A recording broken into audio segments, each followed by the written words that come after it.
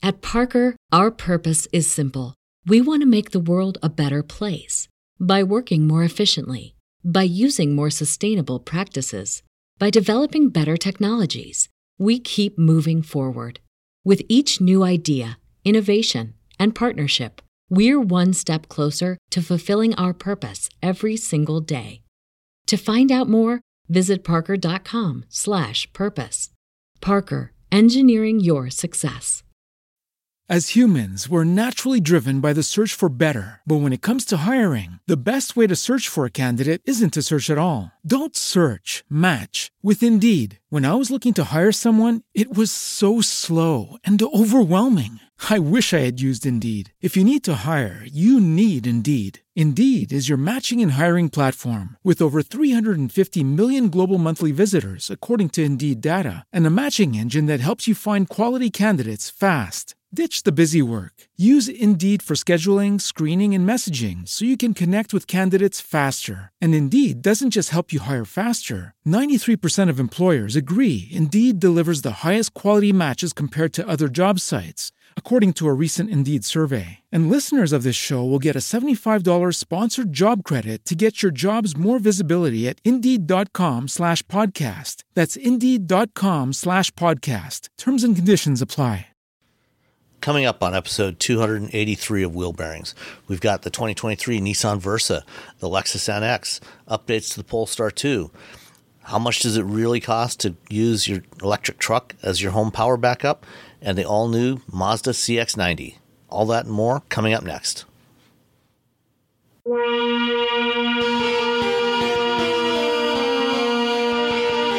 This is episode 283 of Wheel Bearings. I'm Sam Abu Al-Samad from Guidehouse Insights. I know you forgot. I was like ready to jump in.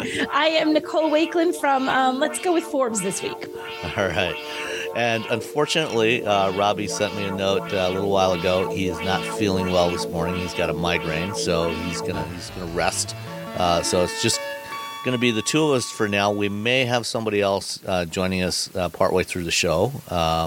But if not, then we'll try and get her on at a later date. But for now, Nicole, Yes. What have you been driving?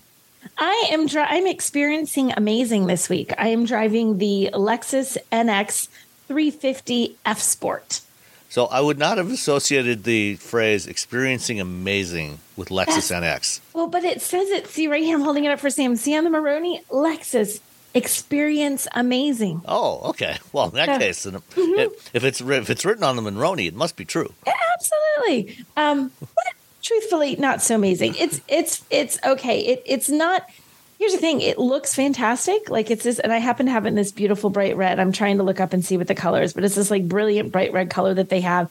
It has, because it's the F Sport, it has this sort of sportier interior, and there's red trim on the interior, and it has this very sports car-ish vibe in how it looks. Not the interior, in how at least. The interior, yeah. The exterior, not so. The interior is very sporty. The exterior still has that gigantic spindle grille that I think is a love it or hate it proposition. Every time I bring it up, there's at least one person who says it's the ugliest thing I've ever seen in my entire life, and then the next person says that is the coolest thing I've ever seen in my entire life. Where do you stand? You know, it depends on which vehicle it's on. I think it works better on some vehicles than on others. Like I think, you know, the way it's done on the LC coupe and convertible, I think it looks great on there. The RC is pretty good. But on most of the crossovers, I'm less enamored with it. Yeah.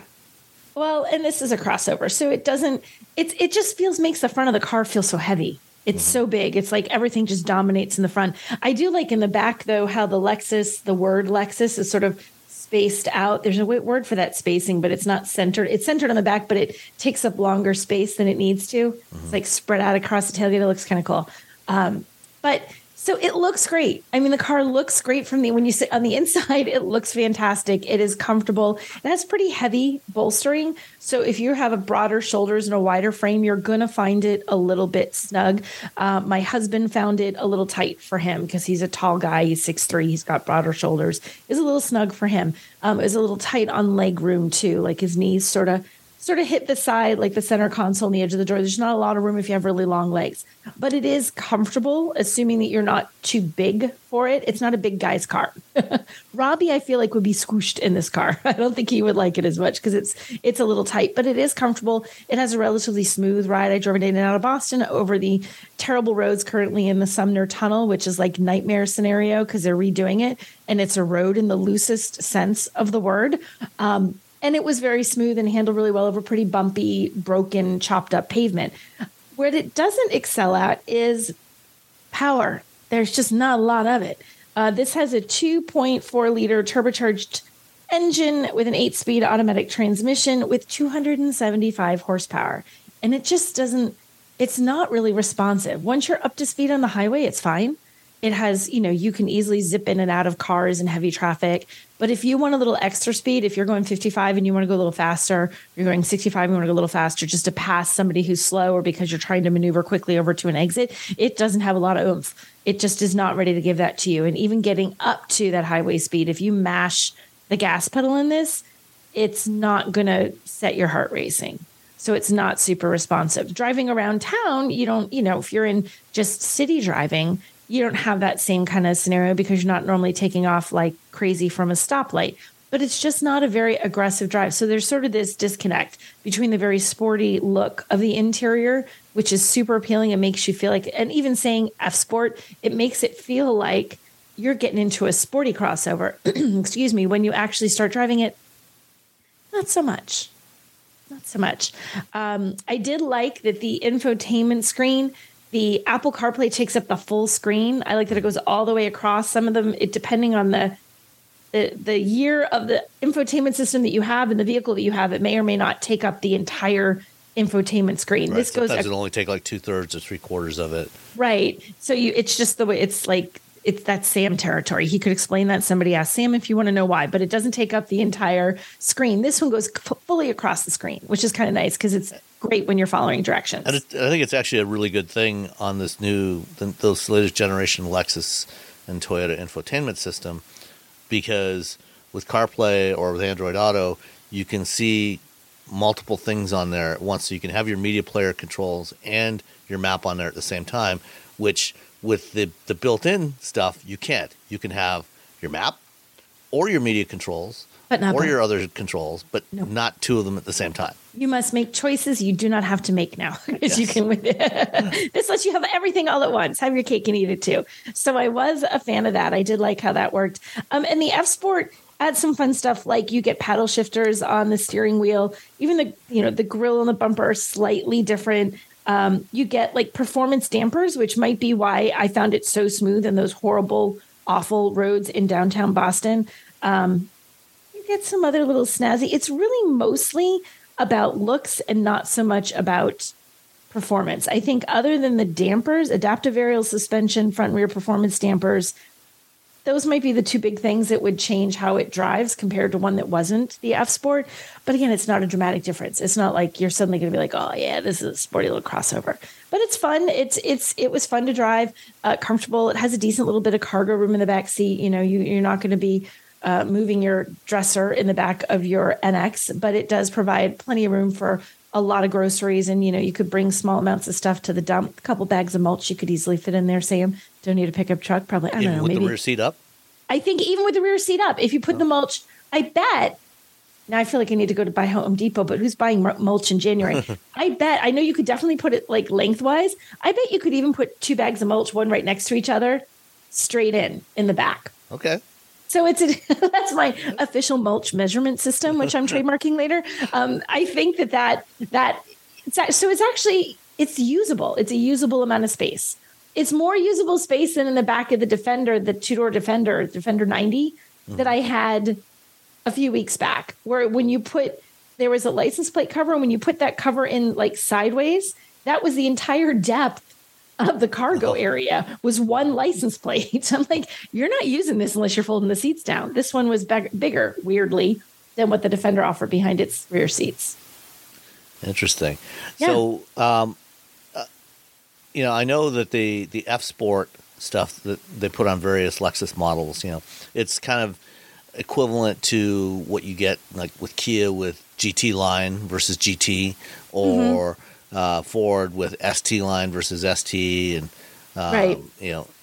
BMW has M, and they have their M cars, and then their M Sport, which is basically you get kind of the look of the high-end performance models, but with minimal to no actual performance upgrades. Right. Yeah, Which and- is, if you're really someone who's into performance, it is a little bit, but let's hope you're going to read what you're getting when you buy a car. Yeah.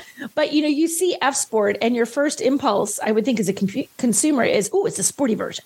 It's got extra stuffs that's going to make this more power, better handling, faster, more engaging, all these things. It looks that. It engages your eye more, but it doesn't engage you as a driver, I don't think, really more than the ones that are not the F Sport. I do like how the interior looks. It's got a red interior. I'm a sucker for red interiors. It's gorgeous.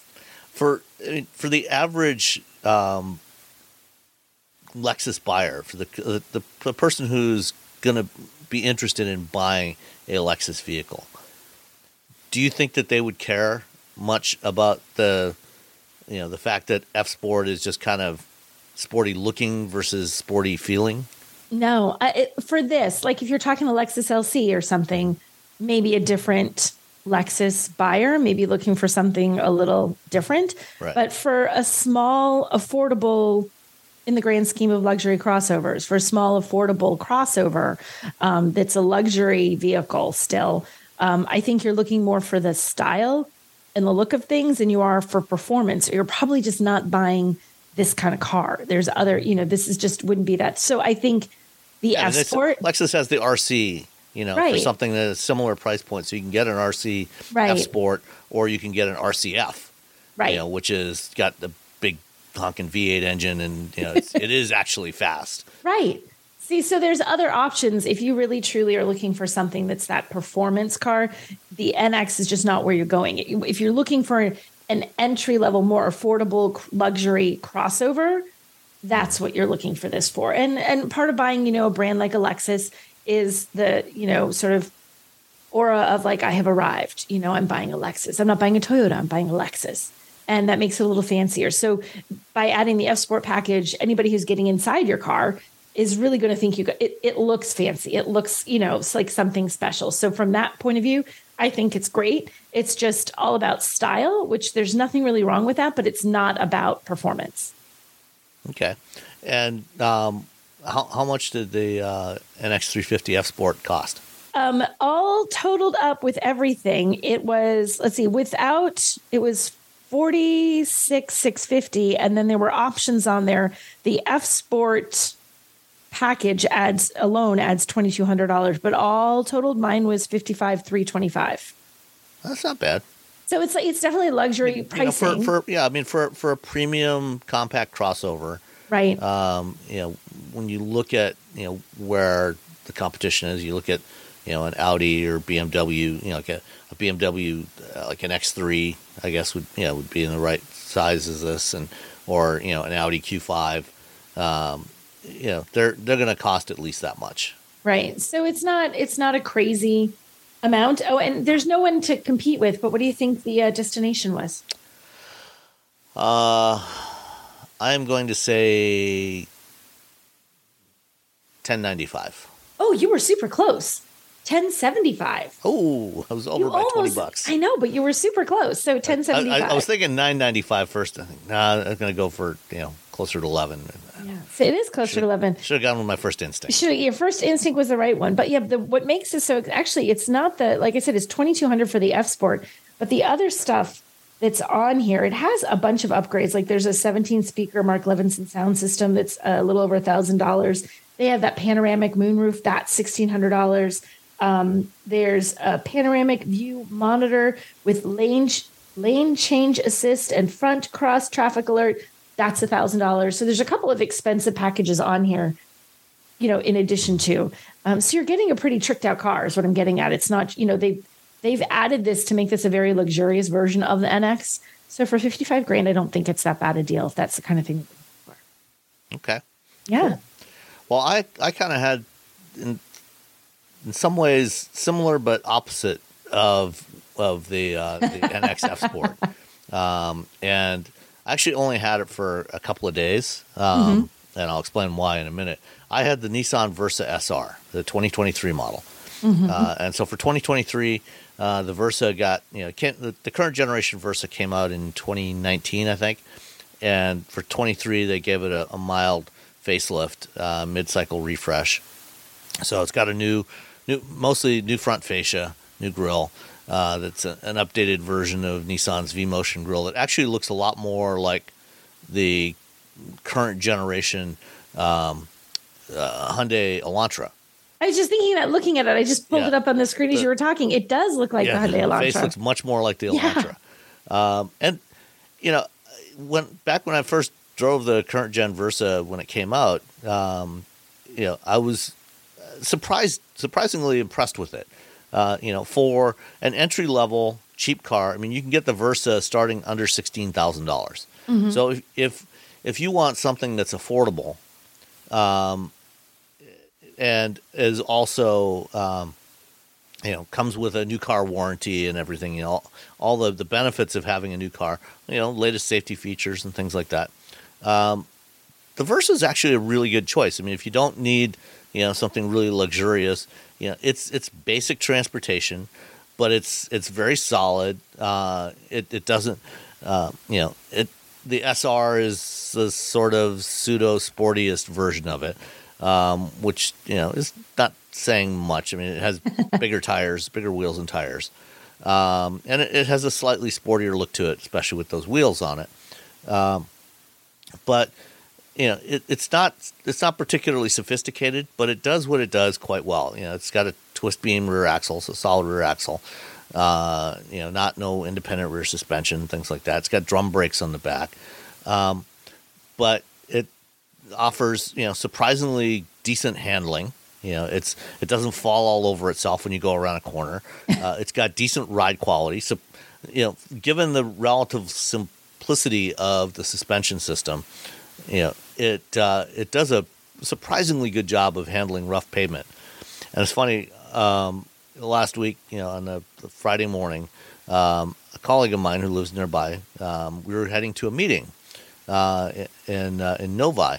And so I picked him up, and, a few minutes later, we were heading through downtown Ypsilanti, and he commented on, it's like, for a cheap car, this thing handles these, rough Michigan pavement surprisingly well.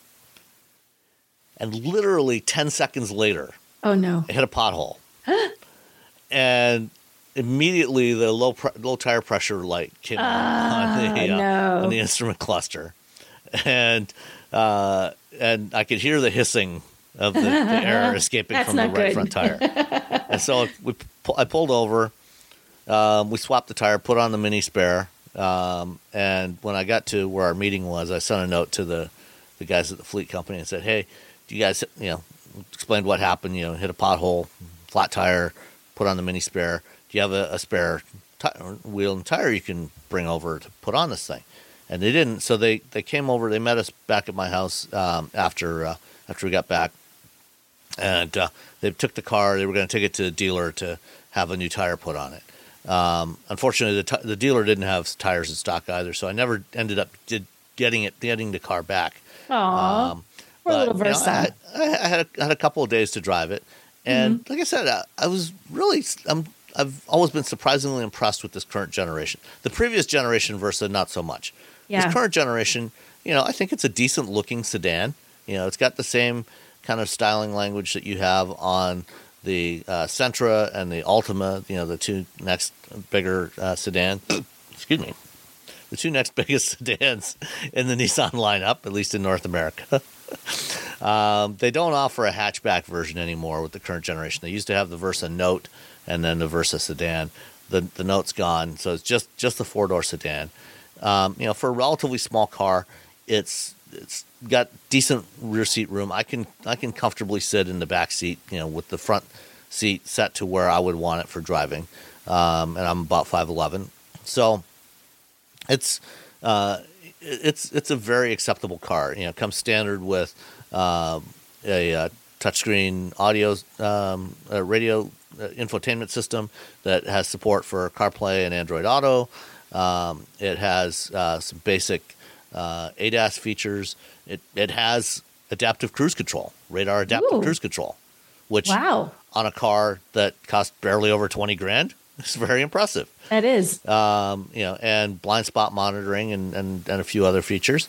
It does have a CVT, and there's a 1.6 liter 4-cylinder engine, 122 horsepower, 114 foot-pounds of torque, which is not much, but this car is also not particularly heavy. It's not, this is not a sports car. This is not a Nissan Z. If you want a Z, buy a Z. This is your basic transportation.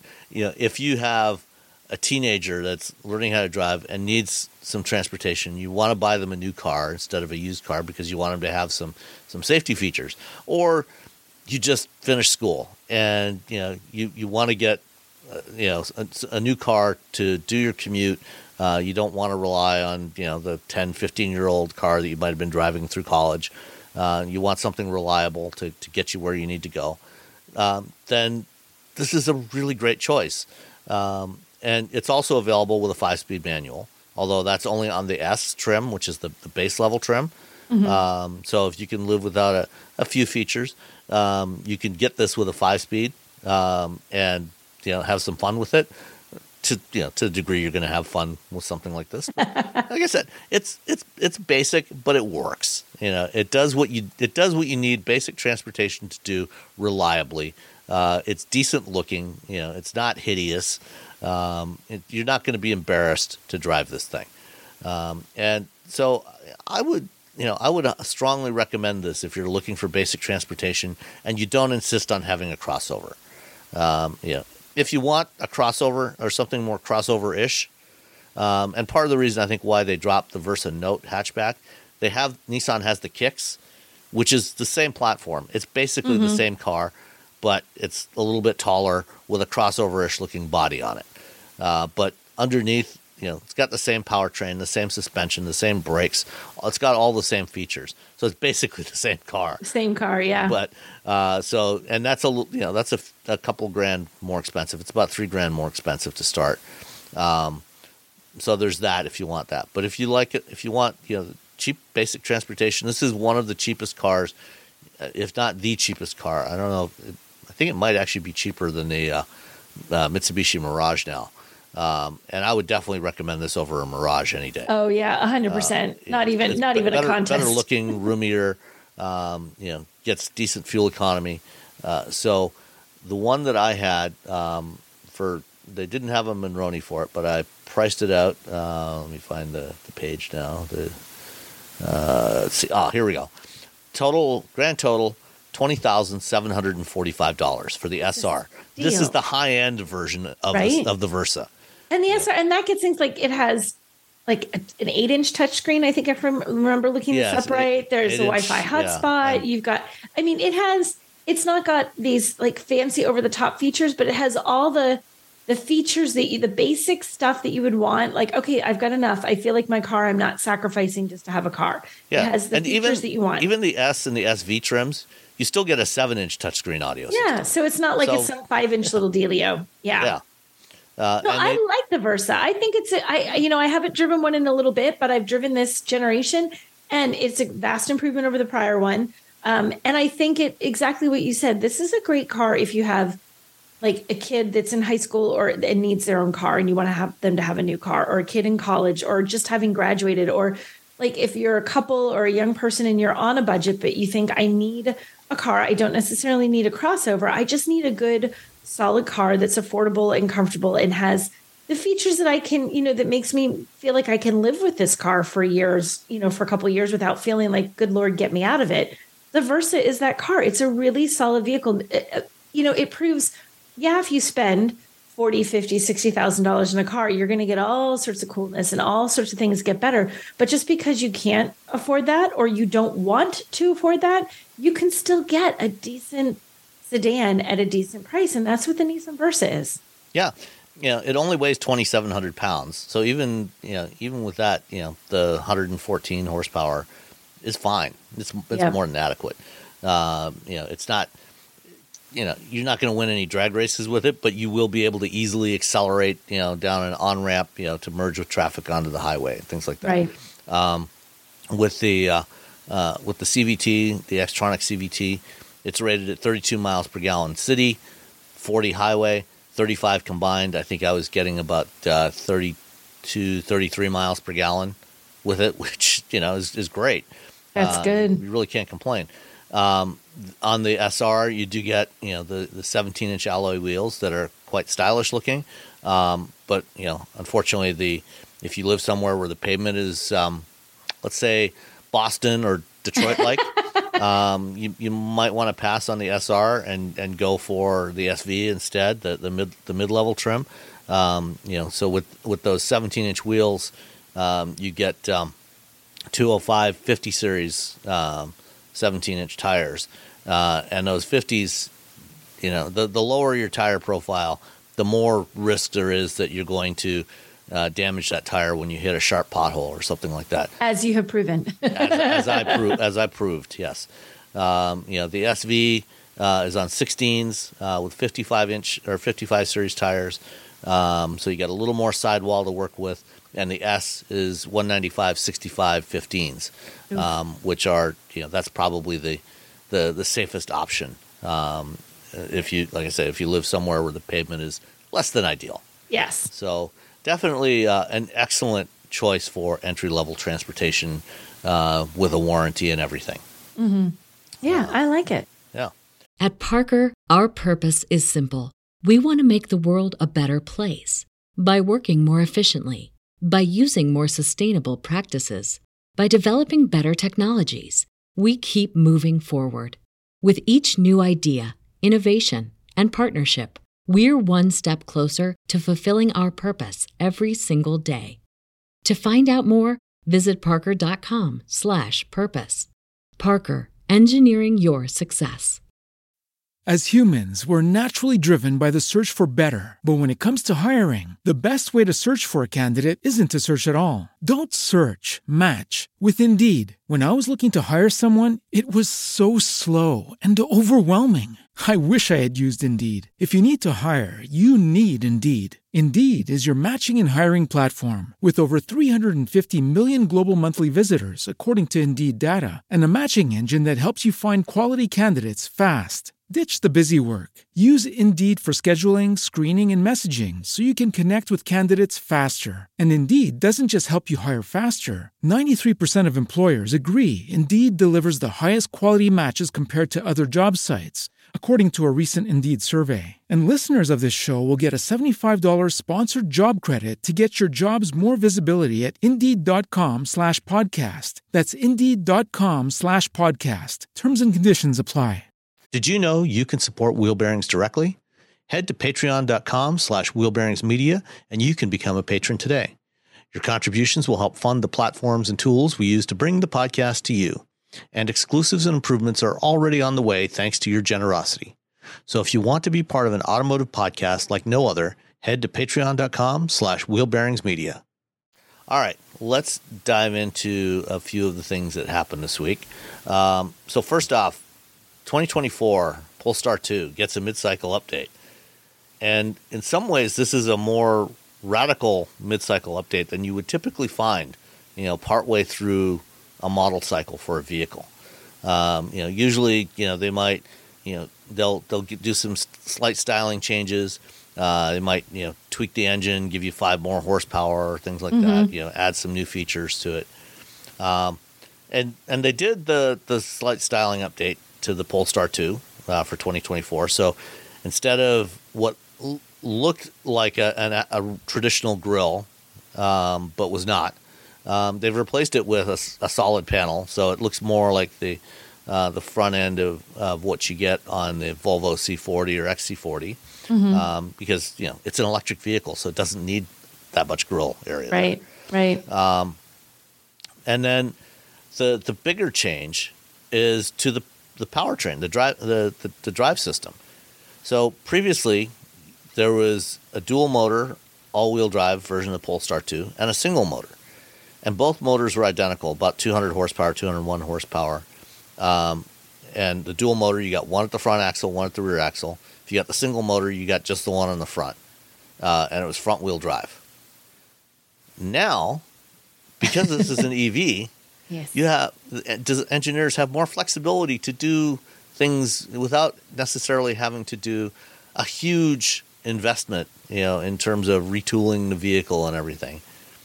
So now for 2024, the single motor Polestar 2 is no longer front wheel drive; it's rear wheel drive, which is a big change.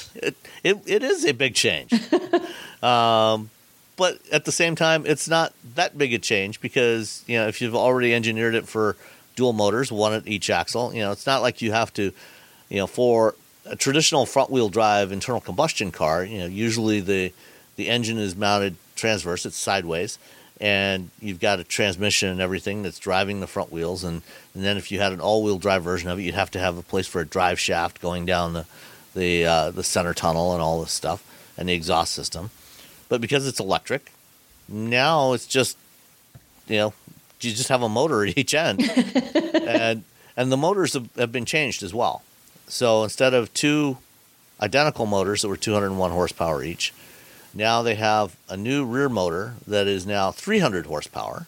So you have, because it's rear wheel drive, you have better handling with the single motor, because now you don't have the front wheels trying to do steering and acceleration, which can lead to torque steer. It's better balanced. And it also comes with a slightly larger battery pack, higher capacity battery pack than it did before. So it's gone from, let's see, I got to find it now. It went from a 78 kilowatt hour battery pack, which is what you still get with the dual motor setup. The long range single motor is now 82 kilowatt hours, so slightly more capacity. And that gives that's a 300 mile, up to a 300 mile range. Yes. That so is the range nice. Goes from 270 miles to 300 miles. And it also has, because the electronics are changed around, maximum DC fast charging speed is now 205 kilowatts instead of 155. So you get 299 horsepower, 361 foot-pounds of torque, 0 to 60 about 5.9 seconds. These are like, it's like there's a whole bunch of shit. Like you said, normally it's like we changed this one little thing and we made the front end look a little different. Okay. We made it look a little different and we did this and we did it. This feels more like a welcome to the all new. Like it's very, very different than what the prior version of it was. And these improvements are all great. Like looking at this on paper, reading down this press release, I'm like, nice, excellent. Like this seems like a really good improvement. It makes me want to drive this. Yeah, I'm looking forward to trying this one out. I think this will be even more fun to drive than the current Polestar 2 is. Right. And they still have the performance pack where you get 455 horsepower, 0 to 60 time is about 4.1 seconds. That still has, like I said, the 78 kilowatt hour battery, so you get 270 miles of range estimated. And the other thing you can do if you get the dual motor, the long range dual motor, without the performance pack, you can get the performance pack as an OTA upgrade after the fact. So if you decide later on that, 420 horsepower is not quite enough for me, I need another 35 horsepower, you can do that. You can just go to Polestar and say, here's my credit card number, give me another 35 horsepower. Take my money, give me horsepower. Yes. So that's the 24 Polestar 2. I'm looking forward to trying this one out. And I think, it'll be a nice appetizer before we get to the Polestar 3 later in the year. Like a little, a sign of things to come. We've done all these cool things to the Polestar 2. Just wait. Just you wait until the 3 comes. I like Polestar, and I still feel like a huge number of people, the general public, don't know what the heck this car is. Like nobody recognizes the badge. Nobody knows what it is. It sort of has that, you see that and you're like, what is that thing? Like I've had people ask me, what was this car that I saw? Like, though you saw Polestar, what the heck is that? It still doesn't have a lot of recognition as an EV brand in its own right. And I think that it would be nice if that changed, because I think it's a solid car. Yeah, no, absolutely. It's my only real complaint about the Polestar 2 is I like the way it looks overall, but the belt line is really high. So when you're sitting in it, you feel like you're sitting down low in the car, sitting in a bathtub. That's fair. And visibility is not ideal.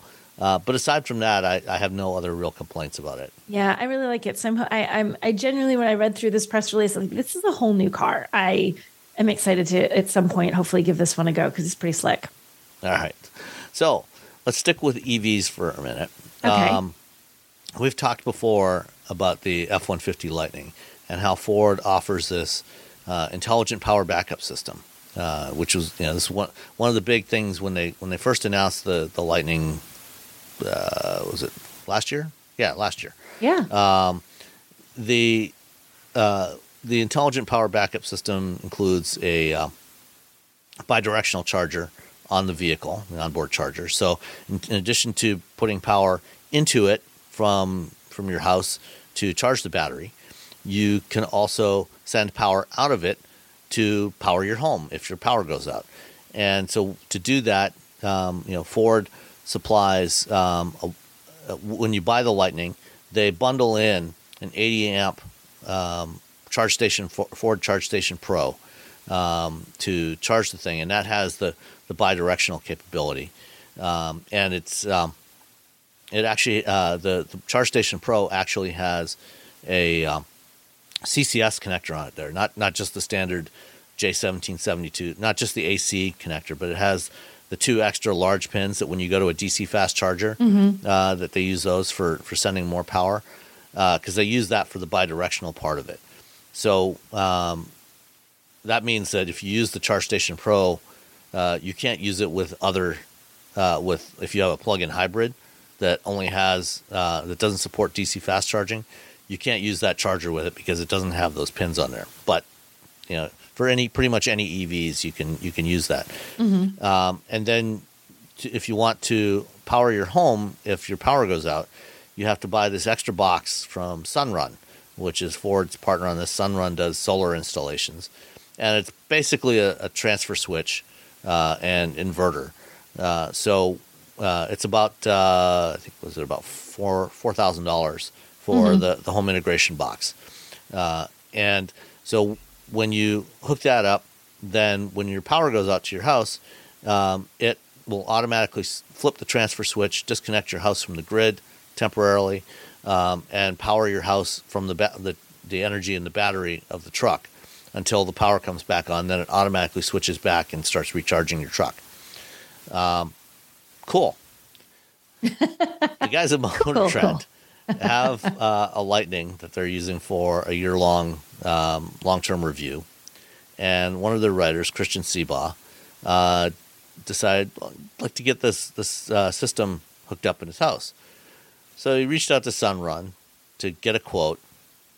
And that $4,000 for the home integration box is just for that box. That doesn't include installation. Yeah. And this is where the problem comes in. This is where everything goes sideways. Very, very, very sideways. A lot depends on your house and the state of the electrical system in your house. If you have an older house, hooking up the home power backup system could be very, very expensive. And in Christian Seabaugh's case, he had a house built in the 1950s that still had a 100 amp breaker panel in the house, and he had a detached garage that had overhead power lines to provide power to the garage.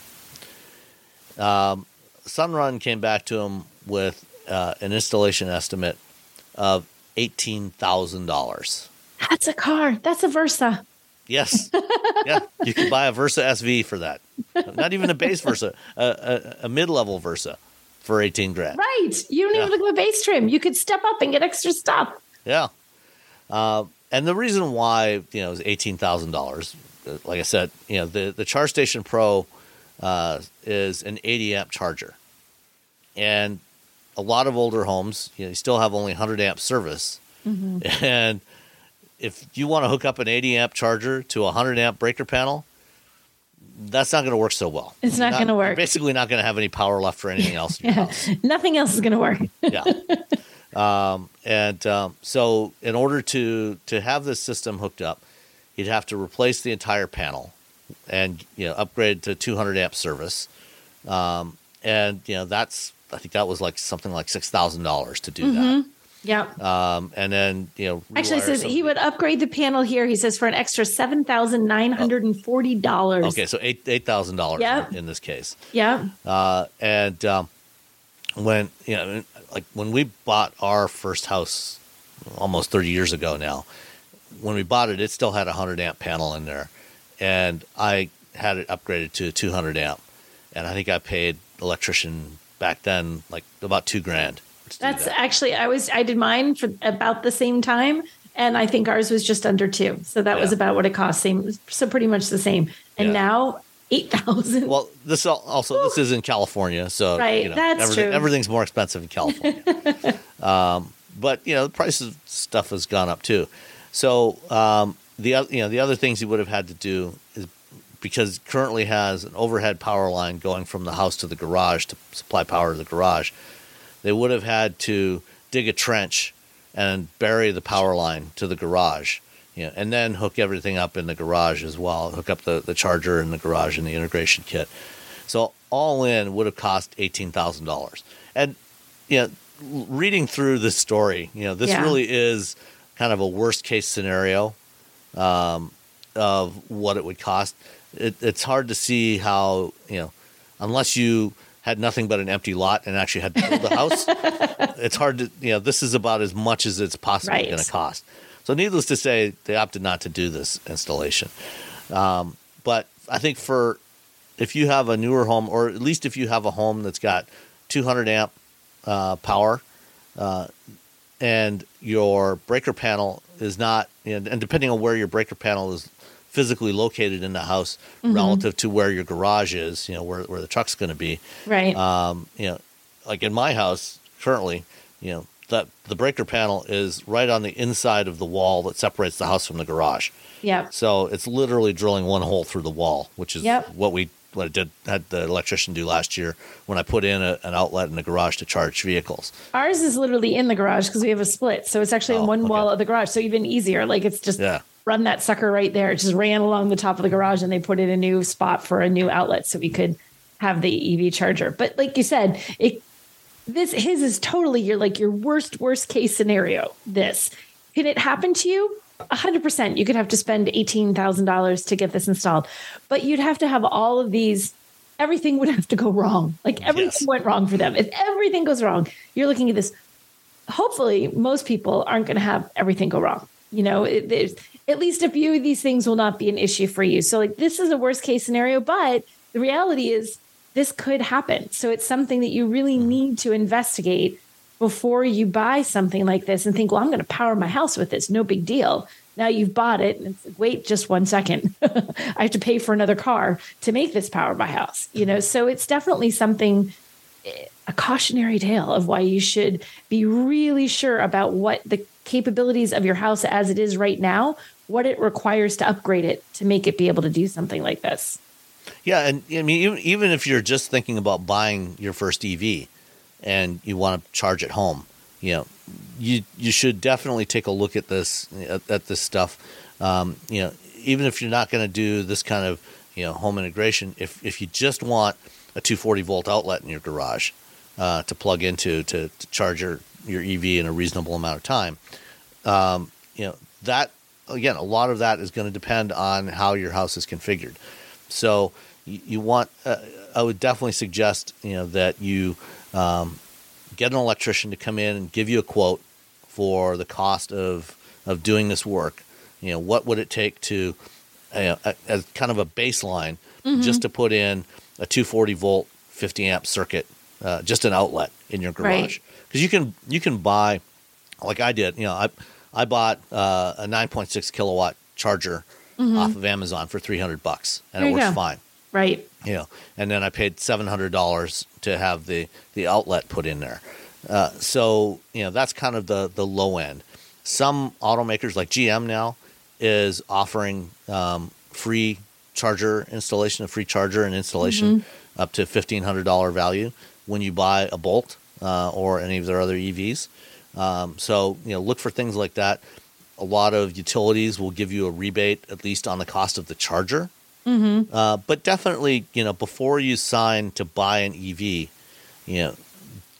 go get an electrician and figure out what you would need to do in order to support charging an EV at home. Absolutely. I think you'll find, you might decide that, maybe right now, at least, maybe a plug-in hybrid or a regular hybrid is a better solution for you, depending on where you live, the condition of your house or the configuration of your house. And at least it'll give you something like if you really are sold on getting, like, I will be getting an EV, I want one. Okay, well, unless you need a car tomorrow, know what it's going to cost to have this installed. And then you can sort of budget accordingly for, okay, this is what it's going to cost to get the car, but we need to have an extra X number of dollars here that we also need to budget in, or maybe your car budget was, I don't know, $50,000, or no, maybe our car budget needs to be 45 because 5 of that is going to go towards, installing what I need to charge that vehicle at home. It's sort of just investigate it sooner rather than later so that you can plan accordingly. And if an EV isn't, if getting what you need to charge the EV is just so cost prohibitive, maybe just going with a hybrid is the right thing. You don't have to buy an EV tomorrow. You can baby steps to the EV lifestyle. If it's not going to work in your current house or it's cost prohibitive, don't do it. Just make sure make sure you investigate it. Have an electrician come. I remember our electrician coming out and talking to us about the different options, and he was great. This guy came out, it took him 15 minutes. He's like, we can put it here, here, and here. These are your options. This is your cost. If we do this, it's this much. If we do that, it's that much. I recommend this. Okay, I could get 20 estimates, but that guy gave me a pretty good feel for what it was going to cost and what I could do. That's all you need.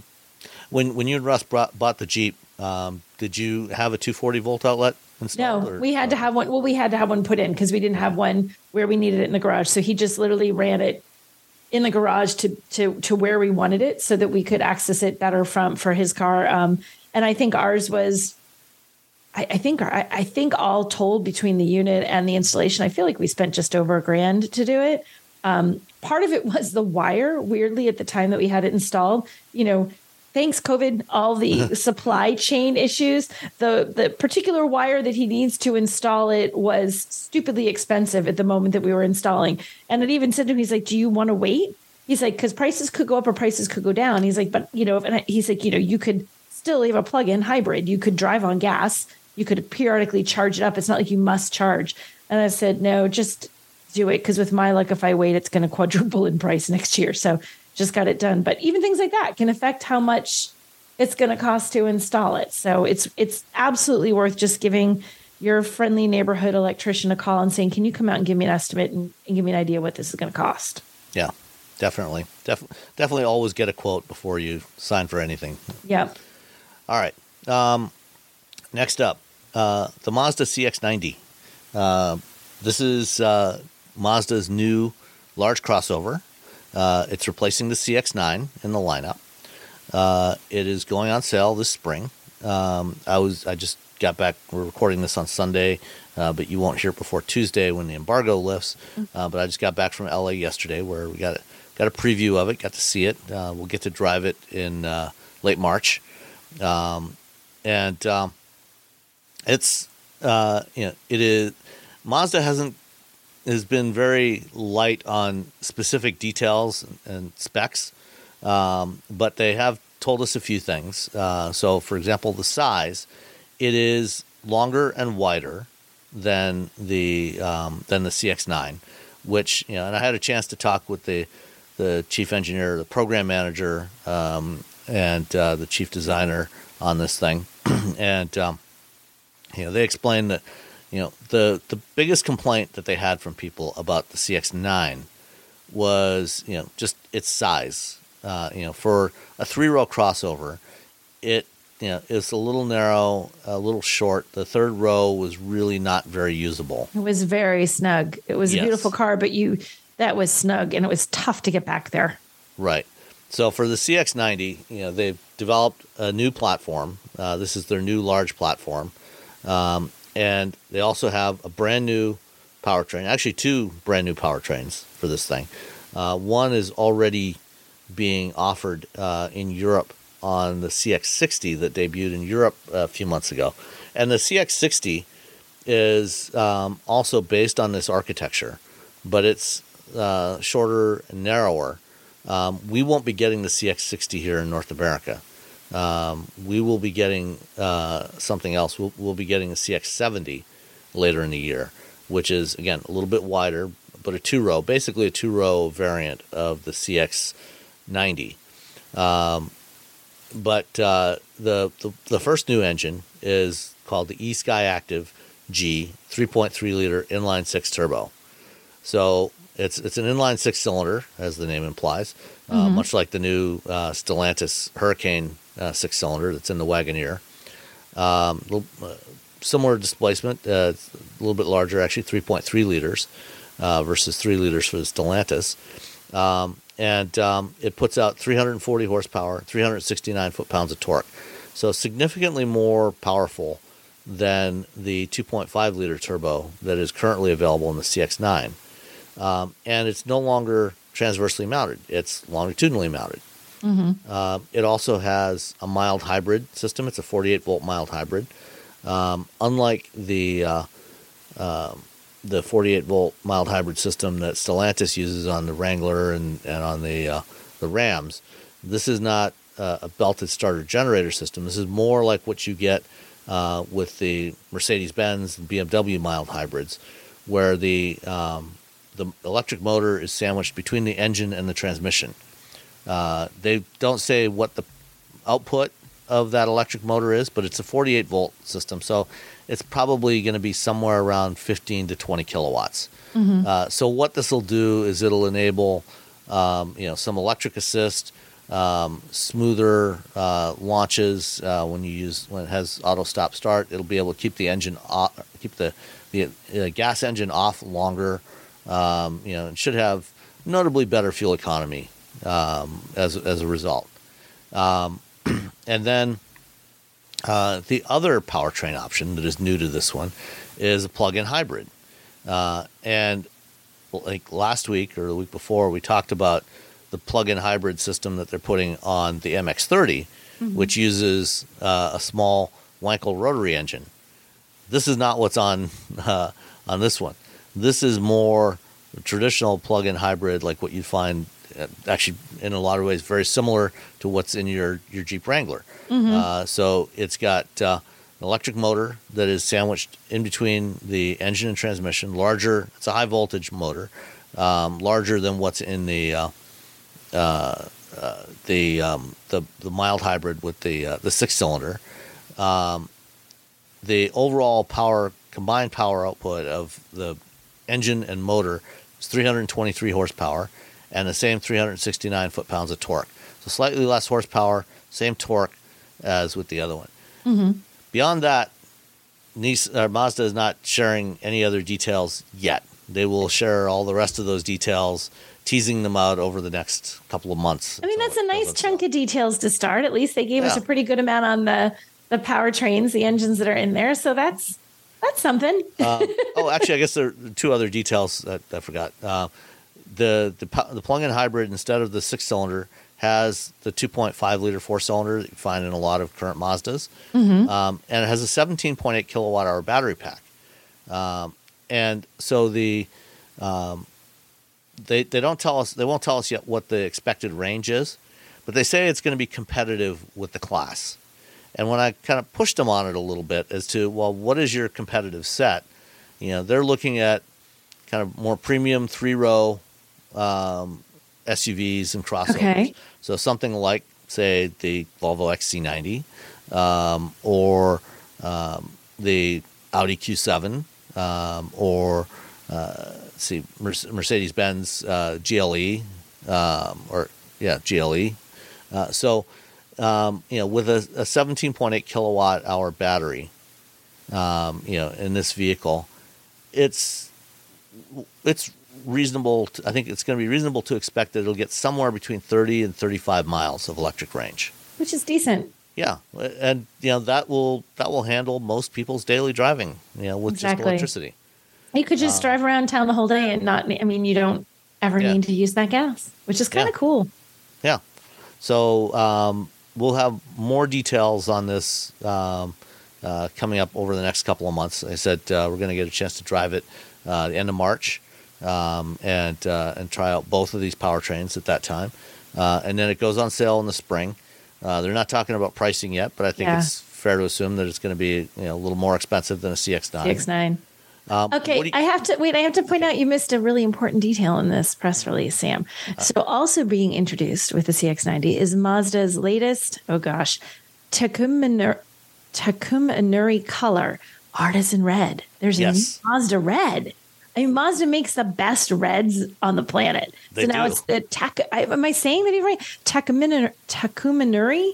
I'm sorry. It looks like that. Artisan Red, I can say, but I don't. Feel like Takumi Nuri. Takumi Nuri. Yeah, that sounds right. Takumi Nuri color, Artisan Red, and it's been developed especially to suit the CX-90 with a sophisticated yet deeply saturated color. I'm totally buying into that because I think they do the best reds. They do, and I've long said that Soul Crystal Red is the best color in the automotive industry. Mm-hmm. And this is darker than Soul Crystal Red. It's more of a burgundy color, and depending on the lighting, in bright sunlight, you definitely see more red, and then when in later in the evening or when it gets a little darker, it's fades to almost black. So it's definitely a much darker red than Soul Crystal Red, but it's still a fabulous looking color. I think I'm betting it's the one that they have in the photos that they've given us for the reveal. And it does have more of it's a deeper, darker, richer red. It looks gorgeous. I mean, these aren't even in person and the color looks just fabulous. Yeah, for a premium, SUV, and they're definitely really focusing on the premium with this thing. There's some other interesting details on this, like in addition to the color. If you look through the photos I sent you, Nicole, there's one where you can see the chief designer is holding a piece of the dashboard. Oh, is that what that is? Okay. Yeah. So one of the options, is this finish on the dashboard. It's a fabric finish, and it's got a drop stitch row in the middle of it. So it looks like two separate segments, and then there's kind of a back and forth thread going back. It's really pretty. If that's a dashboard trim, that could look really slick. I like how that looks. Mazda just does have the most amazing design team. The details that they put into their vehicles they always look great. So I'm excited to see some of this live and in person because I don't think I've ever been disappointed by a Mazda interior. They always look sort of like luxury-ish. They're always pushing that luxury territory. Like technically not a luxury car, but dang, do they come close. Yeah, and the maple, the combination of this fabric covering and then the maple trim that they have in the car that they showed us really looks fabulous together. Oh yeah, there's a picture I think of the maple in there too. Boy, that's beautiful. Yeah. And then because this is a little bit longer and wider than the CX-9. I climbed into the back seat, into the third row. You did? Was it easier than the old one? It was much easier than the old one. Easier to get in and out of. And when I was in there, I pulled the second row seat back to where it was. And, I had clearance for my knees. You sit a little bit lower than I think is ideal. But, I have, I'm 5'11", long torso. My head was clearing the ceiling. I had, at least a couple inches of clearance there. So I think, at least two adults can sit back there, even though there's 3 seating positions. Two adults could easily sit back there without any problem.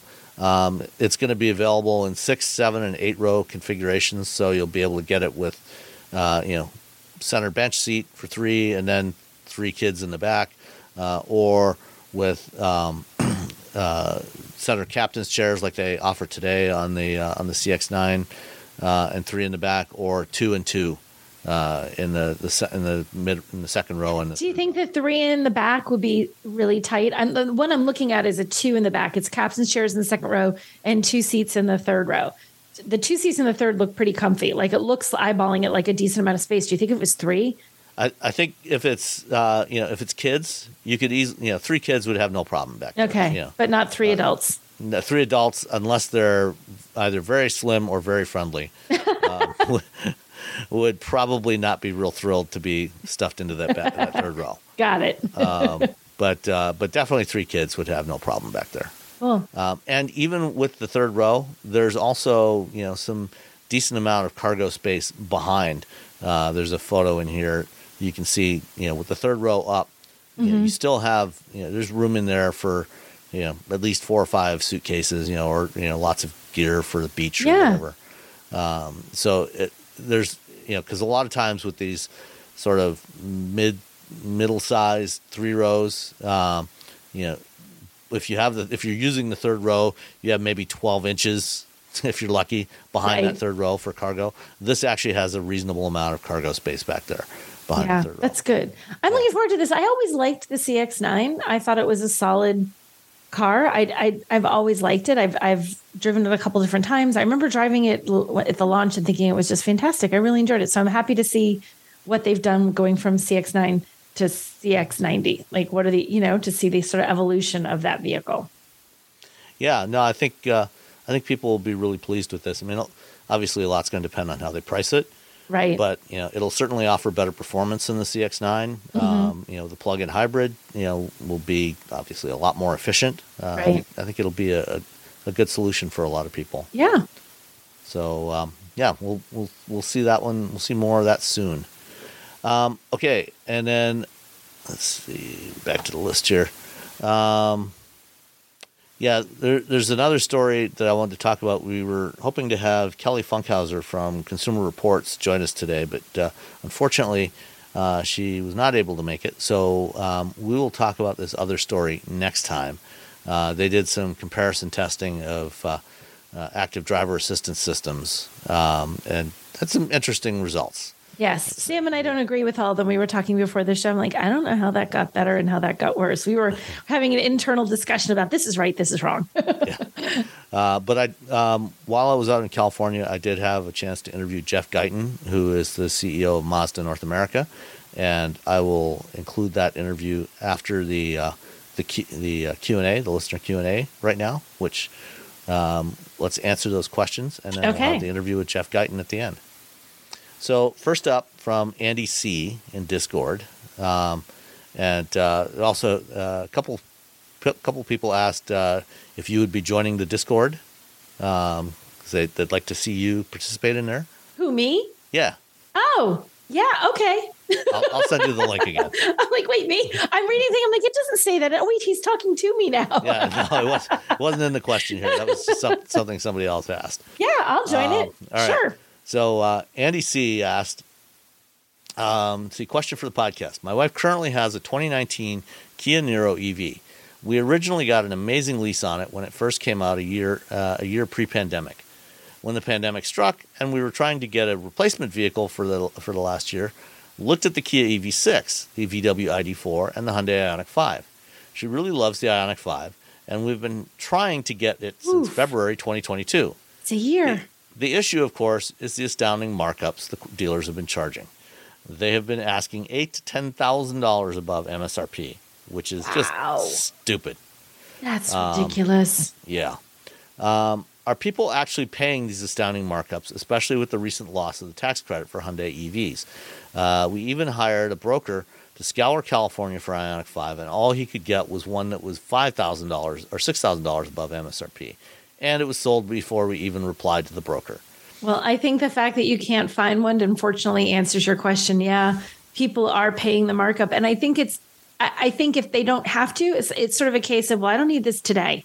Let's wait another 6 months, next wait a year. But if you need a car, like your old car is on its way out or it's been totaled or whatever, I mean, what choice do you have? So I think they are, unfortunately, and probably very begrudgingly paying those ridiculous markups. And that'll come back and bite dealers in the butt, though. People remember that. People don't like it, Yeah, and, next week when the January sales numbers come out, we'll have to take a look and see if, the changes in the incentives have had any impact on Kia and Hyundai's EV sales since they're no longer eligible. They're such good cars, though. The Yeah. Ioniq 5 and the EV6 are really good. Like, I'm trying to think if I was really hanging on for that, incentive and suddenly it went, would that be enough to make me say no? I'm not sure it is. Yeah, we'll see. I mean, Tesla's dropped their prices on the Model Y and the Model 3.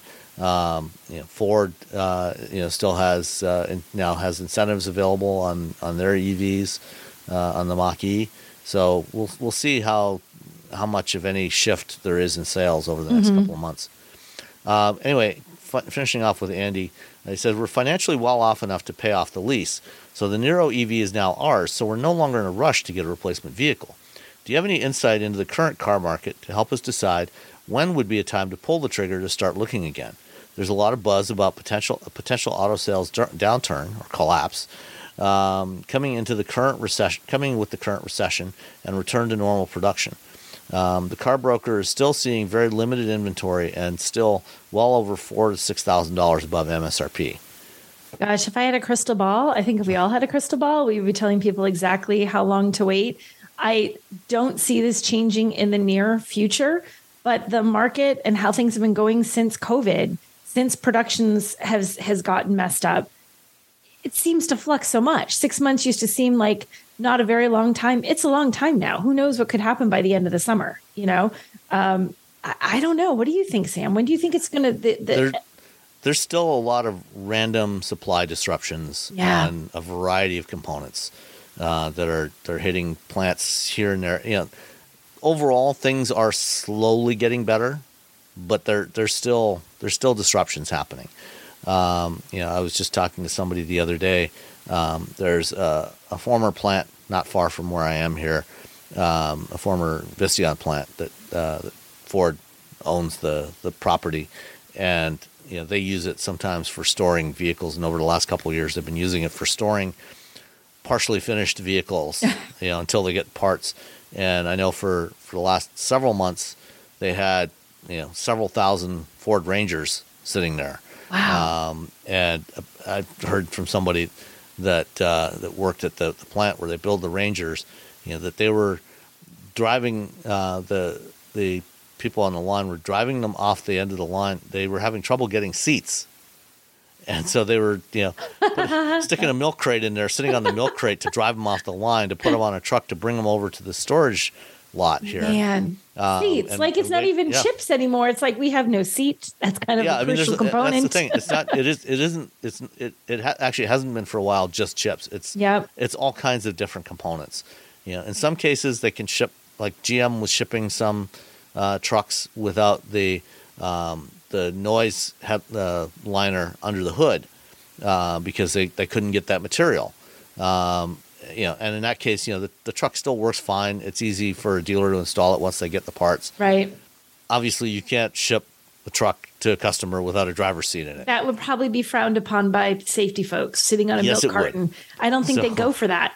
No, definitely not. So, the combination of still some ongoing disruptions of, variety of components and the fact that, we've had this going on for a couple of years now means that even with a recession, assuming we have a recession, even with that and some reduction in demand as a result of that, we're still going to be supply constrained.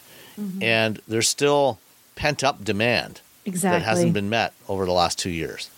So there's probably still going to be, best case, a reasonable balance between the supply and the demand for at least another year or two, maybe longer. That's what I would think. Now, I think, we probably will see, some of these markups decline and maybe just get back to selling vehicles for MSRP. Yeah. I think it's going to be a while yet before, at least on popular models, that you can, negotiate a lower price, but you'll probably be able to start getting some of these vehicles for MSRP. And, maybe, like with the Hyundais and Kias, because they're not eligible for the incentives, you may see dealers start to back off and start to sell them for MSRP. If they're seeing customers going for other brands instead where they can get an incentive. Yeah, so. I think with those within over the coming months, literally just the coming months, like it's January. So let's say sometime by summer, dealers will really have a feel of just how much that losing those incentives are impacting their sales. And they might start easing up on those, those extra, amounts they're asking above MSRP. But I think overall it's going to be a long while because there are just so many things. I mean, we still get, I'm sure you do too, Sam, Monronis that are like this, credit for this because this isn't included, credit for that. There's still things. And when you go to build cars on almost every OEM site, you'll look at the car and you'll click on the trim and it'll say, there's like a sort of a caveat. This is what it's supposed to be. But depending on when yours was made and, check and make sure what yours is, because the one you literally get at the dealership may not have what you think it has, because that day we were short on this day we were short on that. And they're shipping things and not hiding it, but they're shipping things with various bits and pieces not on it in the interest of, well, let's ship the car rather than have this sit here for 6 months waiting for this one little feature. Just let's remove this feature from this trim, give people a discount slightly on it so they're not paying for something they're not getting. So we're still seeing that. I don't see the demand has not gone down enough and the supply chain hasn't stabilized enough for that for the extra they're charging to go down anytime soon. Hold on to the Kia Niro EV that you have for a little bit longer, I think is what we're saying. And the other thing that I actually did respond to Andy in Discord about this, I did a little searching here in the Midwest, in Michigan and Ohio area on inventories. And at least based on what they're posting on their websites, for inventory, dealers, Hyundai dealers in Michigan and Ohio don't seem to be charging markups on the Ioniq 5. So, even though you had a broker that was looking all over California, you might want to consider, looking at other parts of the country. Obviously California is the big market for EVs in the U.S. But, look outside, look a little further away. You might find it worthwhile, if you can find a dealer, across the country that is willing to sell you the car for sticker. It might be worth spending $500 on a plane ticket to fly there and drive it back. I can vouch. You can do a pretty handy road trip in a Kia EV6 if you're looking to do that. So go fly out there, have a vacation someplace else for a couple of days and make that part of the trip driving it home again and have some fun with it. Yeah, and learn about the charging infrastructure. Yeah. Or maybe not. All right. Last question from Jay Donsback. This was also came through from Discord. Volvo's calling their gas models mild hybrids. When does the electric assist? I.e., how do they compare with a Toyota hybrid like a RAV4? Is it just marketing smoke and mirrors? So it's not entirely smoke and mirrors. Mm-hmm. You do get some assist with a mild hybrid. So systems like the Toyota or Ford hybrid systems or what Honda is doing, these are high voltage hybrid systems. They use high voltage batteries, anywhere from 2 to 400 volts battery systems, and more powerful electric motors, which means that they can do some limited amount of driving on electricity alone, and it can also, under certain circumstances, if you're driving down the highway, if it's under light load, if there's some charge in the battery, it can shut off the engine and just coast. And then just use the electric motor to keep you going for a while. They call that sailing mode. You can do that with these higher power, higher voltage hybrid systems, like what Toyota offers. The mild hybrids, those are 48 volt hybrid systems. So they are, it's lower voltage, so it doesn't require as many safety features, to protect against electrocution as you would have with a high voltage system. It also means you have lower power motors. There's different configurations of mild hybrids. We were talking about the CX-90 earlier, and Audi and BMW have mild hybrids where it's what's known as a P4 configuration, where the motor is packed between the engine and the transmission. Those can do more assist. And, for example, one of the things you can do with that type of configuration is when the car comes to a stop, shuts off the engine. You can actually shut off the engine, when you're down to about 2 or 3 miles an hour, and have it shut off and be shut off for as much as several minutes when you're sitting at an intersection. And then when you go to accelerate, it will actually start moving the car with the electric motor, and then turn on the engine when once you've hit 2 or 3 miles an hour. So when you do that, that transition from engine off to engine on tends to be much smoother. It's much more transparent. You don't really notice it as much. There's also the other main type of mild hybrids are using what we call a belted starter generator. It's basically a fancy alternator. It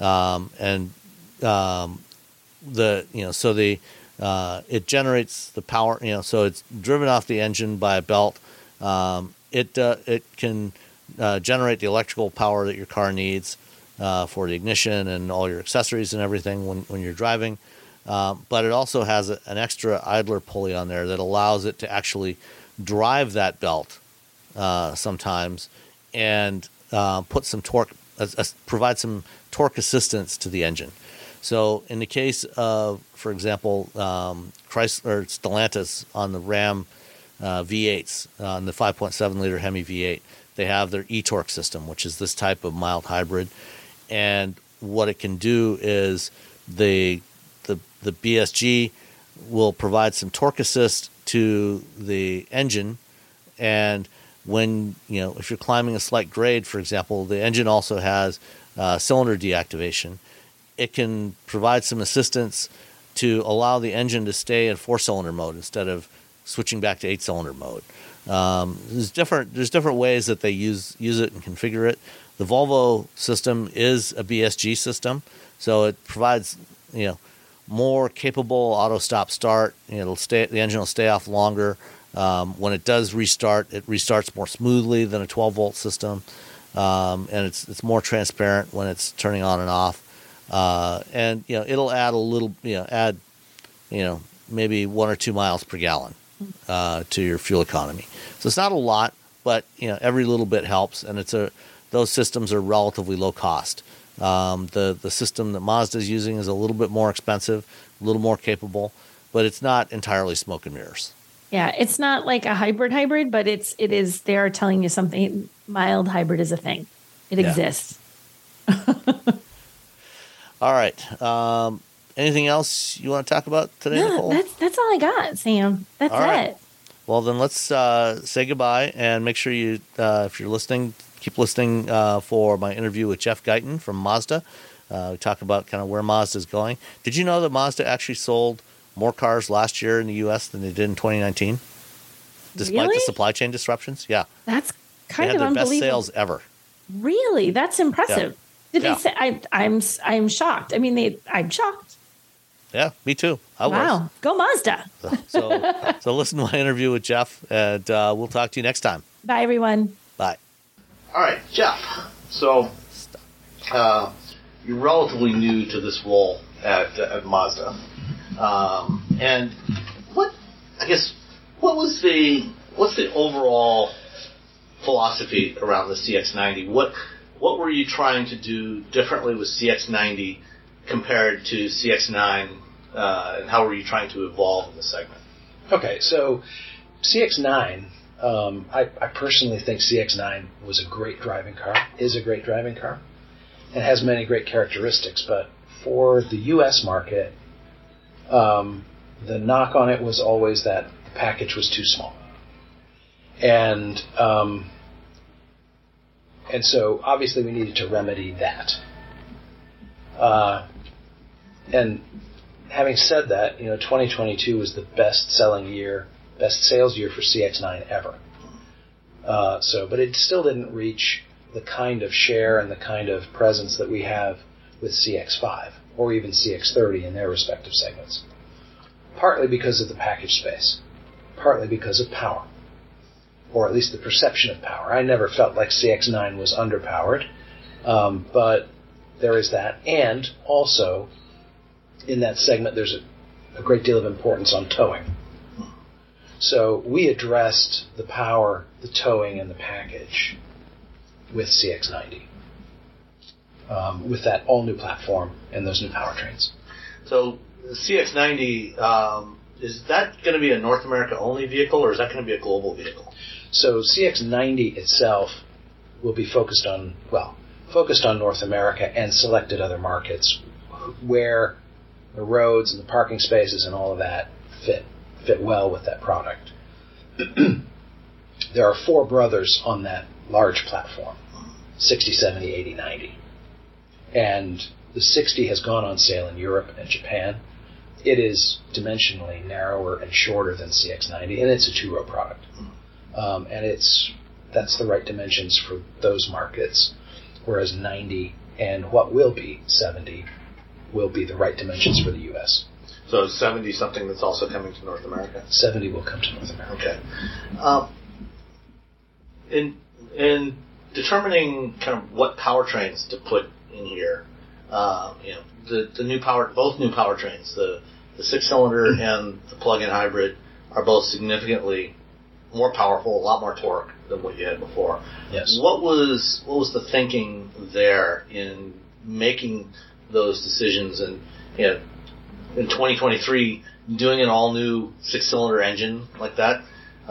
Some might consider an unusual choice, given where a lot of the market's going right now. I think the 6-cylinder allowed us to do several things. One, it allowed us to have a competitive level of power, as well gave us the capability to tow. The layout also gave us the space to build in the plug-in.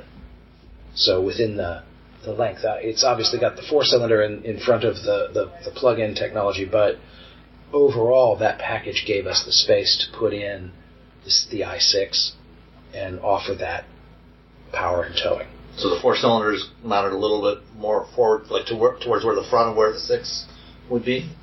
That's my understanding. Okay. Well, you can ask Joaquin-san, but that's my understanding. It's there, and then the plug-in hybrid motor sits behind and between the engine and the transmission. Okay. Okay. Well, I guess why an inline 6 as opposed to a V6? Well, what we can see is that the i6 has really perfect balance. And it also afforded us a number of advantages in the platform, in the way that we package the suspension, in the steering angle that we can afford with that as well, so that it's more maneuverable. And yeah, there you go. So what do you see as the competitive set for CX-90? Over the last half dozen years or so, Mazda as a brand, at least in North America, has shifted upmarket, to a much more premium kind of, mainstream premium, or from where it was. And who are you targeting with a car like CX-90? For different attributes, we look at different competitors rather than a single competitor. And what I'm really focused on is being relevant and competitive in the segment, and hopefully taking an unfair share of that total segment, which is not quite as large as the compact segment where CX-5 sits, but it's still pretty big, and it's growing. And so having a really competitive entry in there, hopefully we take share from lots of people. I guess where I'm really getting at is, what is that segment for the CX-90? Is it the likes of Hyundai Palisade, Kia Telluride, or is it even maybe aspirational, a little further up market to something like Volvo XC90? Well, I think the customers in that segment look at lots of entries, and so we're going to try to appeal to a broad spectrum. Okay. You mentioned earlier, that 2022 actually sold more vehicles than you did in 2019, yes, pre-pandemic in North America, which I think is pretty much unique in the industry. There's only a handful. Yeah. what did Mazda do? How was Mazda able to achieve that when everybody else was struggling to get parts? As a relatively smaller player. Well, I mean, we struggled too. But what we were able to do, there are several things going on, right? One, and I talked about the upgrades to our dealer network. But what's more important maybe than the facilities themselves is how that has improved the relationship between the dealers and the brand. It has never been stronger, both quantitatively and qualitatively. The surveys we see and so forth, dealers are very optimistic about the value of their franchise and the relationship with the brand. And what that has done, and part of the reason for that, has been that through the course of the pandemic, we really tried very hard to improve the communication. And that sounds like some words, but if you go talk to Jimmy Shearer, who is the chairman of our dealer council, I think he would probably say that that he has not experienced that kind of communication with other manufacturers. So when it was good news, we told them good news. When it was bad news, we told them the bad news. And we kept up a regular dialogue so they knew what was coming. They knew what was going to be on their lots. And so they could prepare and turn over vehicles very quickly for customers. So they were able to make the most out of the, be it constrained, supply we could give them. So it sounds like transparency between Mazda and its dealer network was a key. One of the big things. I mean, there are other factors too, but that's one of the interesting things over the last 3 years, as we went through lockdown and post-lockdown period, a lot of automakers were trying to push to more of an online sales model, trying to digitize the whole sales process, and even before the pandemic, we've seen manufacturers experiment with some different models, trying to do some things around subscription. Mm-hmm. What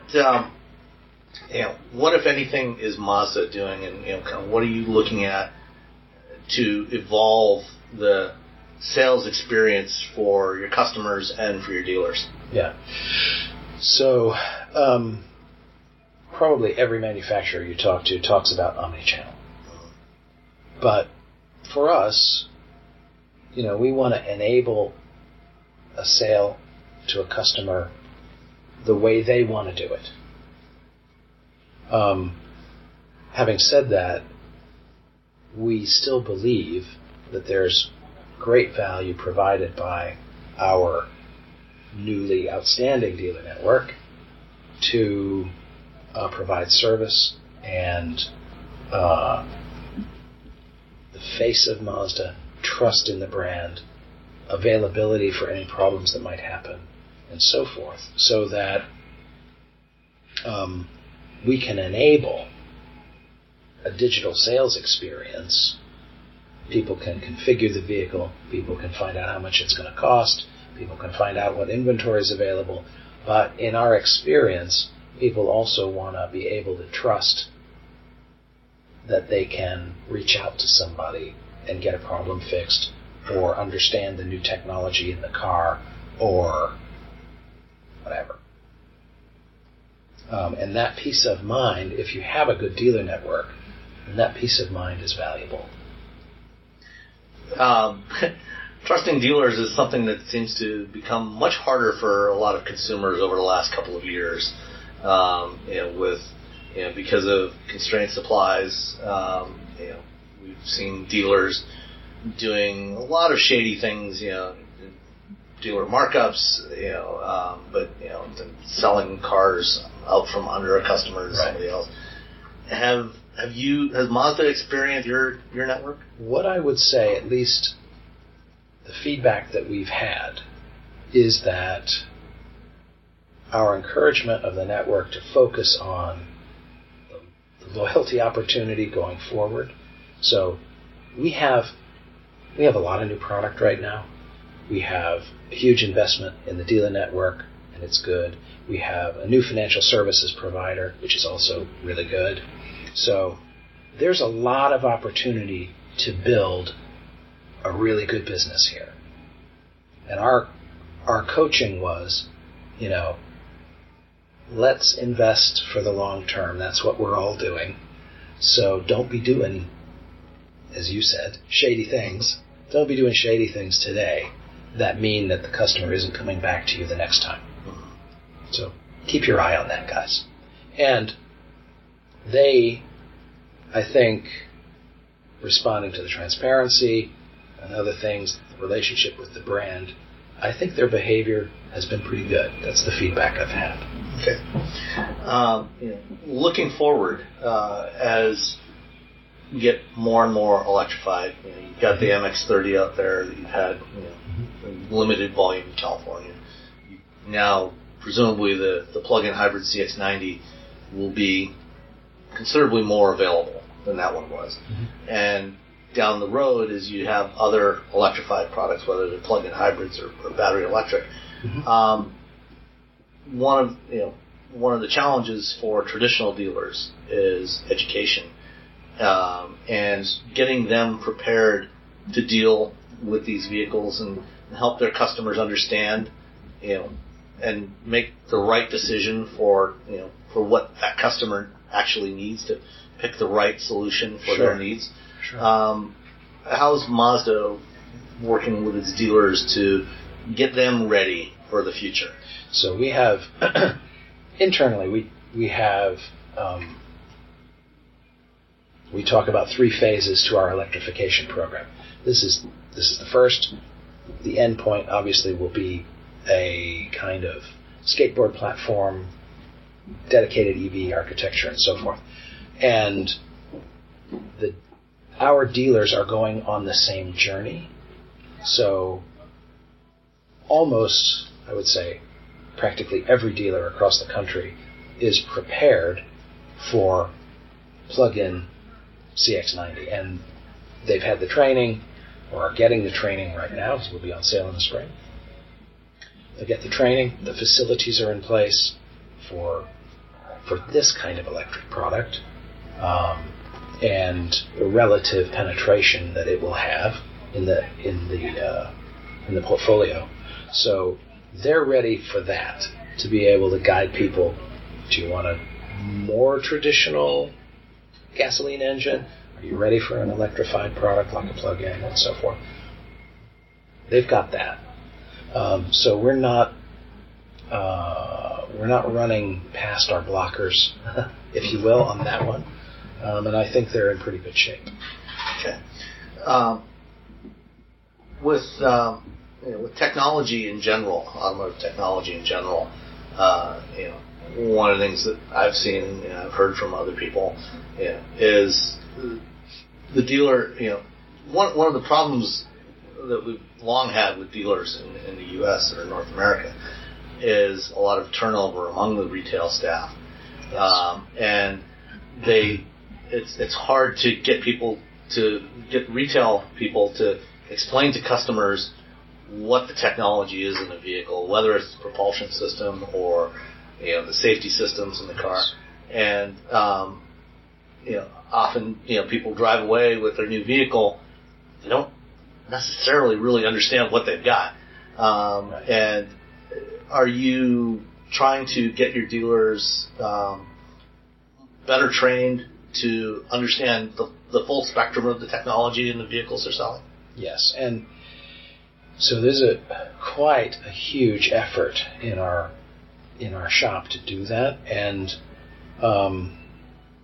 actually a number of years ago we started a dedicated team for training people about brand and product.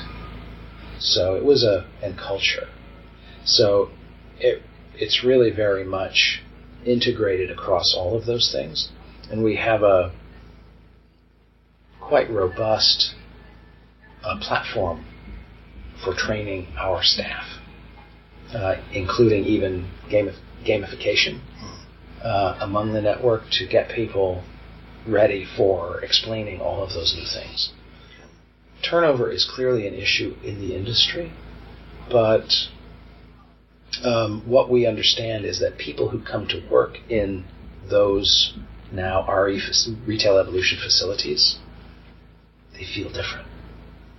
And they are much more engaged with the Mazda brand than ever before. So we see the satisfaction with their efforts quite high. What do you have a estimate of what percentage of CX-90s you expect will be plug-in hybrid versus the six-cylinder? You know, it's a moving target, but I'm guessing about 20%. Okay. And is that going to be available nationally or regional? Yes, nationally. I do expect, obviously, much greater penetration in California and less in other states. Okay.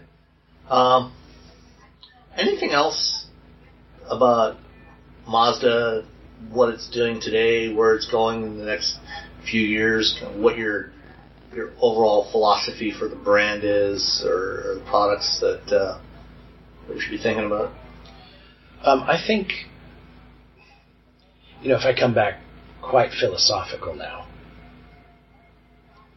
where we want to go as a brand and where we want people to think initially internally, but then hopefully externally also is, I want to enrich the lives of those we serve.